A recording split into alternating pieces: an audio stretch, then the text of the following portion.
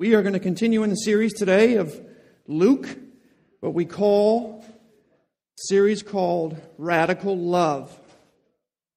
And we're coming to a close of this book. And some of you wags out there might say, because we've been in it for about 10 months. And some of you folks out there who like to jerk my leg a little bit will say, come on guys, 10 months to get through one book of the Bible?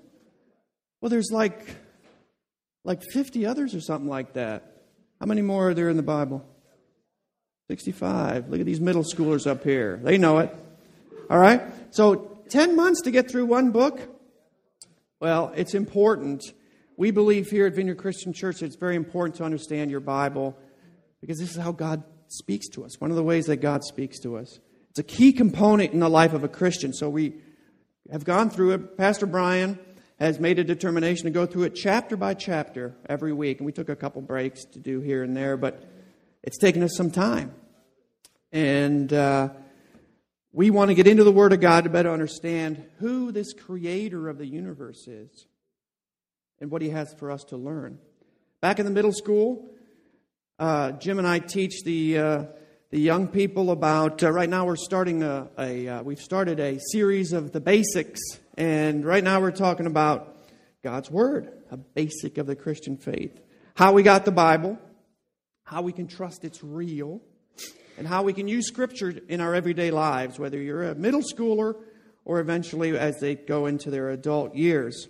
One of the verses that the middle schoolers, I'm sure, know by heart is 2 Timothy 3:16.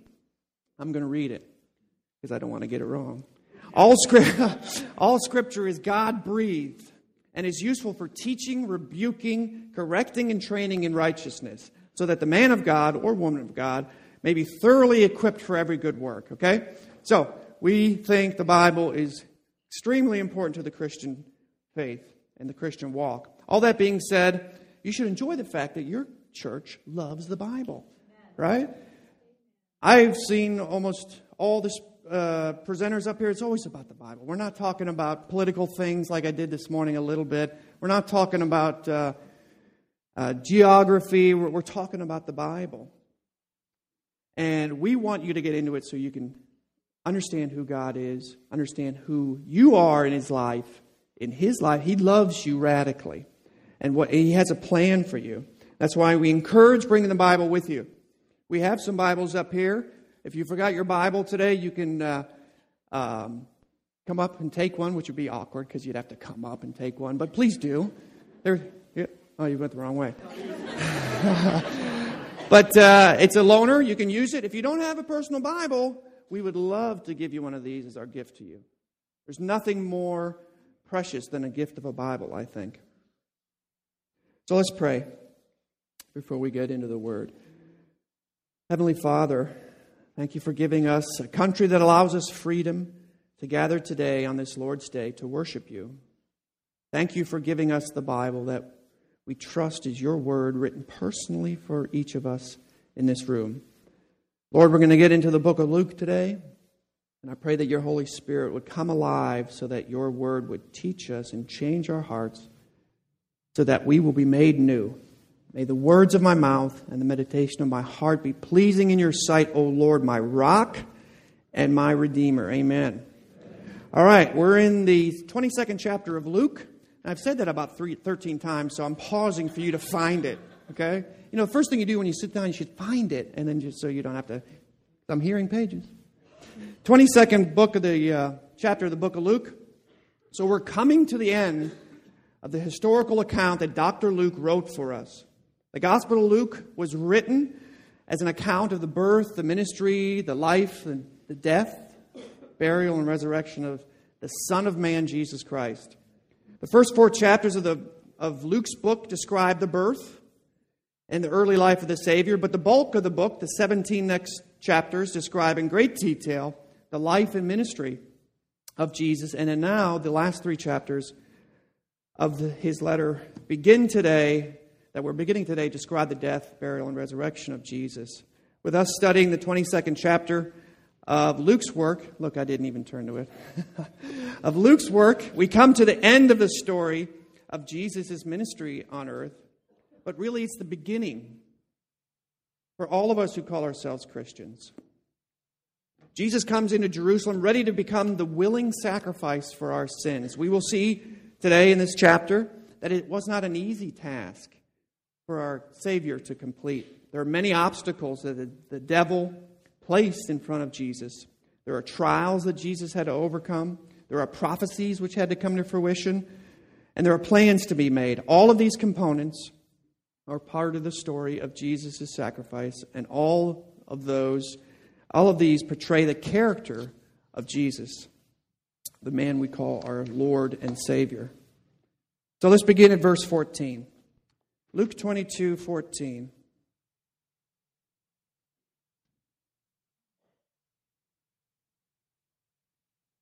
When the hour came, Jesus and his apostles reclined at the table, and he said to them, I have eagerly desired to eat this Passover with you before I suffer. For I tell you, I will not eat it again until it finds fulfillment in the kingdom of God. After taking the cup, he gave thanks and said, Take this and divide it among you. For I tell you, I will not drink again of the fruit of the vine until the kingdom of God comes. And he took bread, gave thanks and broke it, and gave it to them, saying, This is my body given for you. Do this in remembrance of me. In the same way, after supper, he took the cup, saying, This is the cup of the new covenant in my blood, which is poured out for you. But the hand of him who is going to betray me is with mine on the table. The Son of Man will go as it has been decreed, but woe to the man who betrays him. They began to question among themselves which of them might be who would do this. We've seen over the last several months, as we're going through the book of Luke, it seems like Jesus is getting closer and closer.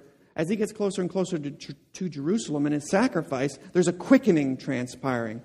Jesus is healing people, he's teaching, he saves Zacchaeus, he predicts his death to his disciples, he forcefully clears the temple of moneylenders, rocks are crying out, false teachers are abounding, parables, teachings, Palm Sunday, religious leaders are seen plotting to take Jesus' life. He tells his followers that they will have trouble because of him, and he exhorts them to be watchful at this, the final hour. If this were a Hollywood movie, I would picture in my mind that there's a soundtrack of dramatic music that is building and building in the background, the culmination of Jesus' life, and it's played out in front of us. As his appointed hour is coming, it's getting louder and louder. You ever see those movies where, even Academy Awards give awards to people who write these scores, but it builds and builds to a crescendo. But here in chapter 22, Jesus hits the pause button, as it were, in order to celebrate the Passover with his trusted leadership. And we see in verse 14 that Jesus says that he eagerly desires to eat the Passover meal with his friends before he turns himself over to the authorities who would kill him. He wants to slow down history a bit and spend valuable time with his friends and his followers. And that as any good leader of men or a good teacher, he wants to spend one last time to teach to his disciples before he goes. He knows that he will be leaving the company of these men, and he wants to spend more quiet time with him. The activity that takes place here in the upper room is considerable, and Dr. Luke's account is not really the most detailed. So I would recommend, it's in your notes, I would recommend you read later John chapters 13 through 17, where John gives much more detail of what transpired in this upper room. In the culture, when this account was written, there were no drive-through restaurants. There were no quick TV dinners in front of the TV. Meals took a lengthy time, particularly a Passover meal took a lengthy time, and you'll see that when you read John. This meal has a deeper meaning as well. Not only was this last meal that he was to have with his friends and compatriots, Jesus is symbolically connecting the current state with the Passover meal. The Passover is the annual celebration of the Jewish faith where they remember the blessings of God who saved the Jewish nation from Egypt. You can read about that back in Exodus chapter 2. It's a fascinating story where God instructed the Israelites to sacrifice a pure and spotless lamb and to put the blood of the Lamb around their doorposts so that the Holy Spirit would know that there are children and families of the chosen people inside and they would not be harmed.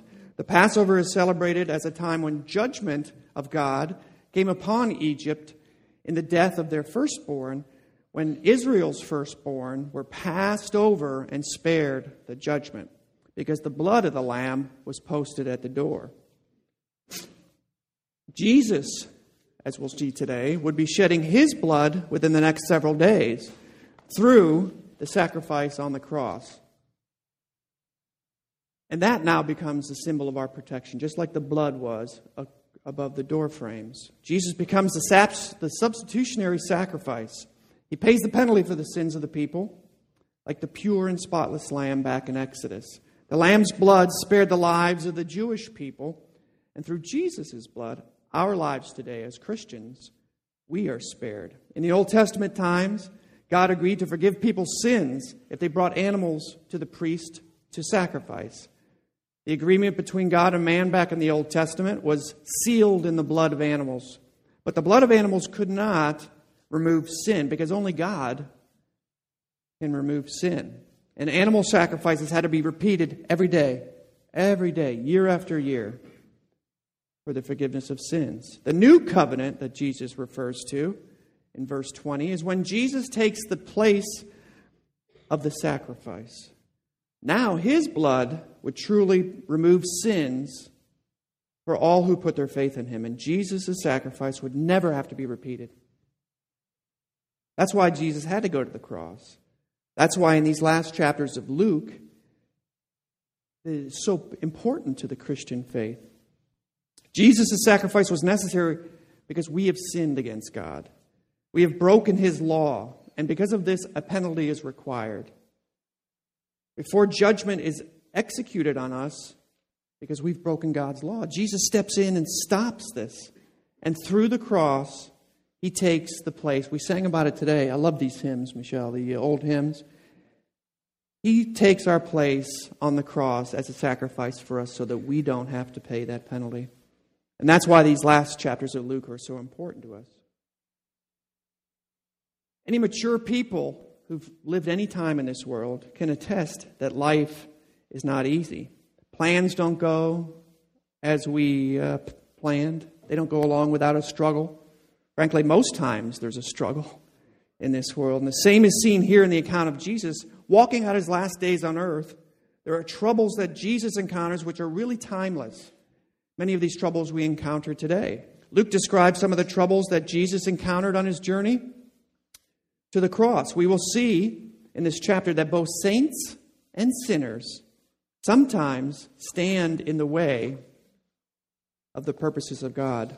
Attempt to, I should say. They attempt to stand in the way of God's purposes. You see, God is sovereign. He has a plan. He's called creation into being. The very roots of your hair follicles are numbered, the word says. He created the earth. He has a plan for each and every one of us in this room. And he had a plan and a time schedule upon which Jesus was to give his life for our sake. God uses the thoughts and actions of mankind in order to fulfill his plans. Jesus came to earth in order to become the sacrifice for the sins of the earth. This was God's plan, and God set the plan into motion. At the beginning of chapter 22nd chapter, if you look at verse 3, we see that Satan entered into Judas Iscariot, who went to the chief priests and betrayed his friend Jesus. Now here's trouble. But this wasn't a surprise to God. God knew that Judas was going to sin. He knew that through the deceit of one of Jesus' close inner circle, it would put in motion his arrest, his trial, and his sacrifice. God allowed Judas to give in to sin and choose to betray the teacher, his friend, his rabbi. If this had not occurred, then the Old Testament prophecies would never have come true. The sacrifice of Jesus would never have happened, and the salvation of mankind would not have been completed. Sinners attempt to stand in the way of God. Pastor John MacArthur points out that Judas acted like an atheist. He acts like all atheist acts, Mr. MacArthur says, as if there was no God and they are actually operating in some kind of a vacuum, in isolation from any sovereign divine strategy or plan. The atheist is foolish enough to think that he is in complete control of his choices. The atheist acts that he can act freely on his own will and thinks he can be in charge of his destiny. Judas thinks he can act in isolation from God's great power. No one acts apart from the sovereign plan of God. Every choice, every act, every decision, every newspaper article, every win or loss on the field, every human decision, whether it's the most evil, heinous decision like Judas did here, God overrules, and in His plan, He sets up His own glory and His own plans. MacArthur ends with this telling statement. This is pretty cool. There is not one rebellious molecule in the universe that operates independently of God's purpose. So God, the Bible says, and I believe, is sovereign. He's in control. What Judas did, God used to fulfill His plan. So sinners stand in the way of God. Saints also stand in the way of God sometimes. Look at verse 23. After Jesus reveals to the disciples that one among them might betray Him, the disciples sort of lose their heads. And they start questioning the motives of each other in the room. They question their own hearts, perhaps, because they know that they're deceitful. It's bizarre, or maybe just human nature, that here at the culmination of such a massive event, a day before Jesus was to be sacrificed for us, these disciples are wondering about the motives of each other. Hey, well, maybe it's Thaddeus over there. You know, I've seen him look a little different. Well, have you seen where Peter came from? How about that Philip guy? You know, so these guys are gossiping. And these are saints. These are the inner circle. These are the guys who should know. They saw the miracles. They saw who Jesus was. And yet they're acting like this. So we see in this chapter that one of the trusted disciples of Jesus betrayed his master. It's a plain truth, friends, that we betray Christ on a regular basis. We includes me, but it sounds better I say we. We allow ourselves regularly to walk headlong into sin. We have made promises to the Lord which we don't stick to. We suppress His name. We don't argue for His sake in meetings. When His name is used in vain, we don't stop the speaker to talk about it. These are betrayals. And I know I do this. If I were in the room with these guys, I would probably question my own motives. So both saints and sinners stand in the way of God to cause trouble, sometimes knowingly, sometimes without malice. The great thing, however, is that God's will is done without any help from mankind. God is sovereign. He's omniscient.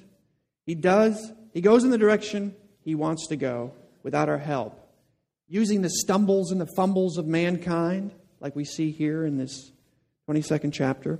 But He's not swayed by us. He is sovereign. In the Gospel of John, verse 16:33, we have the truth expressed by Jesus that in this world you will have trouble, but I, Jesus says, I have overcome the world. The Creator takes dominion over created things. The sovereign power of God weaves every good and evil contingency into His plan, even working through Judas's treachery.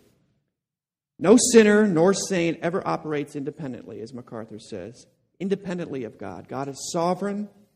God takes every act, every choice, and every effect made by every person and weaves them perfectly together for His sovereign plan. That's really a staggering thing to think about, because there's more than 200 people in the world. There's billions of people. And then you look at over history, how long we've had history, billions and billions of people that God uses every decision, every act, with all its implications by every human being on the planet, leaving them a certain amount of limited autonomy to make our own choices. He allows us the freedom of choice for which they are culpable, and overrule all of that so it all comes together to meet His plans. And with all the infinite contingencies, everything ends up exactly the way God designs. This is a massive, massive mind who's mapped this out. I mean, can you see that? It's an incomprehensible power in my small mind. And as a Christian, as a believer in God, it's simply staggering to me how large this is. And frankly, it's comforting to me. God is always in control. Nobody in here is not, that's double negative. Everybody in here has had trouble. Even the young people we talk about, we're preparing them because they're going to have struggles and trials in their life, but everybody has struggles. But it's comforting to me to know that God has put all of this together, and He allows us to go through trials, which we'll talk about in a second. Let's continue reading in verse 24. Also, here's another. Also, a dispute arose among them as to which of them was considered to be the greatest. Jesus said to them, "The kings of the Gentiles lord it over them, and those who exercise authority over them call themselves benefactors. But you are not to act like that. Instead, the greatest among you should be like the youngest, and the one who rules like the one who serves. For who is the greater, the one who is at the table or the one who serves? Is it not the one who is at the table? But I am among you as one who serves. You are those who have stood by me in my trials, and I confer on you a kingdom, just as my Father conferred on me, so that you may eat and drink at my table in my kingdom, and sit on thrones judging the 12 tribes of Israel." So again, it's amazing to me what a surreal scene this is. Okay, so Jesus has been teaching these guys. He's been eating every meal with them, sleeping beside them every day for years. And they're just completely forgetting about that. And what do? They start arguing about who's the greatest in the kingdom. Pretty much everyone else has abandoned Jesus. The thousands of people have walked away from Him, if you look at what Brian's taught. And so clearly this was a tense time. And yet this argument breaks out. Who's the greatest? Luke shows us how easily the disciples are distracted, how easily they turn their attention away from the Lord, who has told them in very direct terms that He's about to be arrested, which means put to death. And they're wondering about what they deserve. They have already basically abandoned the idea that Jesus is about to be betrayed, which means death. And instead of worrying about the Savior's plight, they argue with each other about who's going to be the greatest when Jesus sets up His kingdom. How insensitive and self-centered could these guys be? This is one of the most tragic scenes in the gospel story, that the disciples could quarrel about who is greater in the very shadow of the cross. So all the while, Jesus suffers alone. Think about that. Jesus knows what's going to happen tomorrow. He's suffering alone, with no sympathy from His friends. They're arguing amongst themselves. One of them just left because he's going to betray Him. And as they talk about who might betray Jesus, they make a transition to a very familiar subject. That is, they start talking about themselves. This is Jesus' inner circle. All right, compared to my walk to these guys, they should be like really faithful. These are the guys who spent the most time with Him. He handpicked these guys, and they were squabbling like little girls. Apologies to any little girls in the room. But I tell you, it's embarrassing for these guys, these disciples. See, now, if I was Jesus, I would fire them. I would replace them with guys who had the vision. You know, guys who were determined as He was. He should have been ticked and full of righteous anger. And yet we see His response in verse 25. Jesus answers the question about who among them is the greatest with the most gentle and gracious response. One that I would not have given. The kingdom of God, Jesus explains, is so very different from the world. The world operates by dominance, dictatorship, authoritarianism, who lord their power over the people they rule. This is seen today in governmental systems, in work environments, in institutions that you might be connected with, like little leagues or charitable organizations. This is the normal way for organizations to act in the sinful world in which we live. When this account was written in the first century, they didn't have democracies. They didn't have republics. What do they have? They had pharaohs, kings, lords, Caesars, Kaisers. They dominated by force and power and threats, and they would rule by fear and intimidation. Jesus teaches, however, that his followers, those who are seeking to assist him, usher in the kingdom, are to act completely opposite. We are to act completely opposite in the world. You are not to be like benefactors, Jesus said, not lording your authority over them. Jesus teaches that the correct form of Christian leadership is to serve one another rather than ruling over them. Again, I would suggest you read the account in the upper room in John 13, where we see that during this private meal, Jesus washes the feet of his disciples. You're familiar with that. This is when it transpired. They were shocked that Jesus, their leader, would wash their feet, and some even balked at that. But Jesus was showing to them how a leader in the kingdom of God must act. In God's kingdom, the one who is the greatest among you must become like the youngest, to act like a servant. This teaching is so foreign to our culture today. Do you agree with me? Nobody's washed my feet lately. My wife did. Catherine did when we were in El Salvador. American Idol auditions get tens of thousands of people because they all want to be up there on stage. When movie stars and pop singers live high above all the little people. In business environments, it's often dog-eat-dog, kind of claw your way to the top situations. This teaching was foreign to the culture of the time. It's foreign to us as well.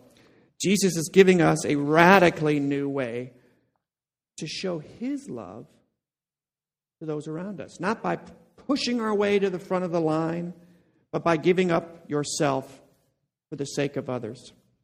At the end of this passage for today, verse 39, turn to that with me. Jesus turns from dealing with the disciples to praying to the Father. Let's read 39. Jesus went out as usual to the Mount of Olives, and his disciples followed him. On reaching the place, he said to them, "Pray that you will not fall into temptation." He withdrew to a stone's throw beyond them, knelt down and prayed, "Father, if you are willing, take this cup from me. Yet not my will, but yours be done." An angel from heaven appeared to him and strengthened him.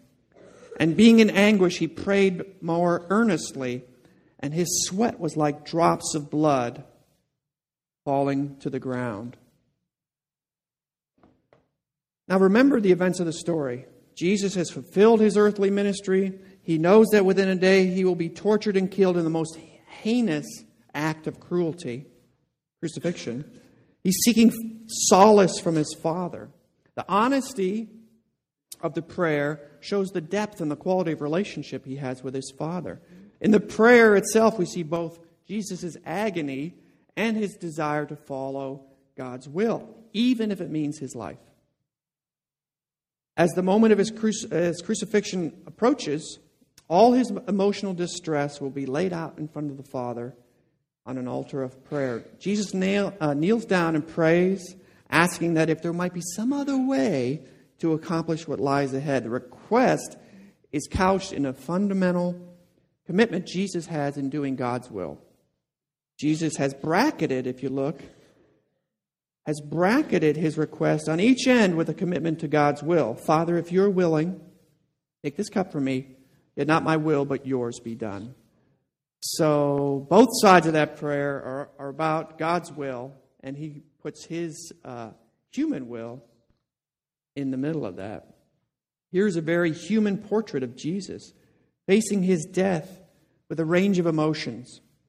Luke presents us a portrait of Jesus who we can identify, because we have weaknesses and we have traumas. Hebrews 4:15 states this very clearly.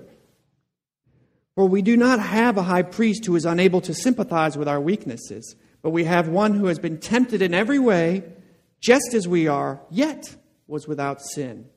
He was tempted, he was frightened, he was lonely. Much of the same emotions we face regularly, and yet he was without sin. What a great role model that is.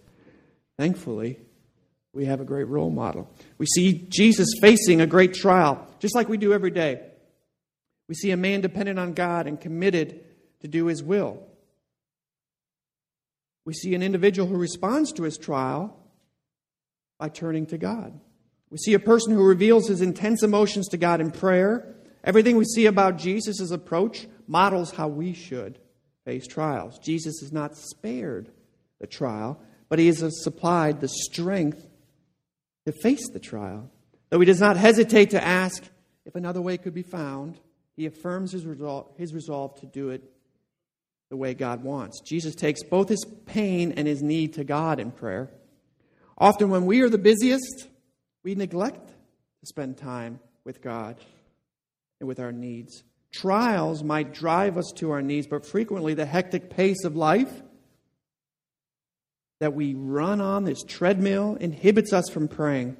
Jesus manifests honesty and humility in His prayer. He sincerely desires God's will not make Him go through what lies ahead, and honestly shares that. Yet He's even more committed to being in God's will. His prayer is not just a simple one. He prays with all His being, so much so that the intense emotion creates blood to drip out of His forehead. I've never prayed that strongly. This is a model of seeking God's will in prayer. This is how we react. Is this how we react when troubles beset us? When we're in the middle of a trial, do we seek out the Heavenly Father? This chapter gives us a number of character traits of Jesus that I want to bring to your attention here as we close. We can learn from these character traits as we live our lives. First, Jesus was at peace. The government officials and His own people were conspiring against Him. One of the 12 had rejected Him. The other 11 were talking silliness about who's the greatest. They were getting bogged down in little rabbit trails. And He knew that within a day, His place on earth He would be sacrificed as the sacrificial lamb. To take and be put on the cross all the collective sins, past and future, all our sins to take upon His shoulders through crucifixion. And yet Jesus was at peace. He's at peace during this, the most turbulent time anyone can imagine, because He trusted in God. God is in control all the time. This is where we have to apply it to our lives. All the time. When things seem to be falling down around our heads, when you lose your house, you're going through a divorce, you lose your job, you get connected, or you get convicted of a crime, you lose that major game, you don't get the scholarship, you're afflicted by some serious disease or illness, when the public debt tops $6 billion, when your child is up at 3 a.m. with a 102-degree temperature, God is in control. We must trust Him and build our faith up around that. Look, if you've lived on this earth any length of time, you realize that life is tough. You're going to get knocked down occasionally. You will see betrayal and loss and a whole host of trials living in this sinful age. But we don't live these alone. As a Christian, you are called a son or daughter of God. You are blessed with a heavenly relationship with God. Rejoice in that. Cast your cares upon Him like Jesus did. Rest in His arms. God will give you peace in your trials. Jesus submitted to the will of the Father. When He was in the trial of His life, He spoke to the Father. When He was facing tremendous troubles, He went to His knees and shared His angst, His anguish, and His fears with His Father. He also shared His burdens with His friends. When you're in the midst of a major trial, keeping it to yourself is not healthy. It's not biblical. When you sin mightily, when the world seems to be crushing down on you, you reach out to God and you reach out to Christians that God has put into your life. And if you're a member of the human race, you'll have some trouble into your life from time to time. Let me say that differently. God may allow trouble to enter your life from time to time. Remember, He's in control. He's sovereign. He allows that to happen. And we are to rejoice in this because He is with us during these times. And I guarantee you, as a man who has withstood a number of trials in my life, going through one right now, why am we somewhat peaceful in this trial that we're going through right now? It's because we know that God is with us. And we're taking our hands off the wheel, to be like that song that's out there. We're taking our hands off the wheel a little bit. Not all the time. We have some rough nights. But God is in control, and we just hang on that, and we just pray for more faith. And I guarantee you, when you come out of that valley, you'll have a stronger faith in the Lord. Second, Jesus is not a victim. God sent him to the earth to fulfill prophecy he had given many centuries before. Jesus came to earth to become a sacrifice for our sins. We cannot go to heaven without trusting that Jesus Christ is the Son of God and that he died. He was buried, and on the third day he rose again from the grave. He fulfilled God's plan of the universe. He was scared. He knew it was going to be painful. He knew that he was going to be rejected, but Jesus submitted to the will of the Father, and he willingly gave his life so that you and I, if we confess his name, will live for eternity in his care. Jesus was full of love. He loved those knuckleheads, these disciples who were just, I can't think of a better word, thick-headed. He overlooked their cranial thickness. He forgave them the weakness in their sinful behavior. He loved them. And he loves you. And I know I have cranial thickness. This love that Jesus modeled for us should be replicated by us when we're dealing with other people, especially those who are called brothers and sisters of Christ. Jesus was the best leader. We as Christians are so blessed to have a faith in Jesus Christ, a God and a man who exemplifies the best traits as a leader. He's firm, he's loving, he's consistent, he's loyal, servant-hearted, and he led from the front. He is the King of the universe. He's worthy to be praised, and yet he strived to be the servant to us. He's the servant king.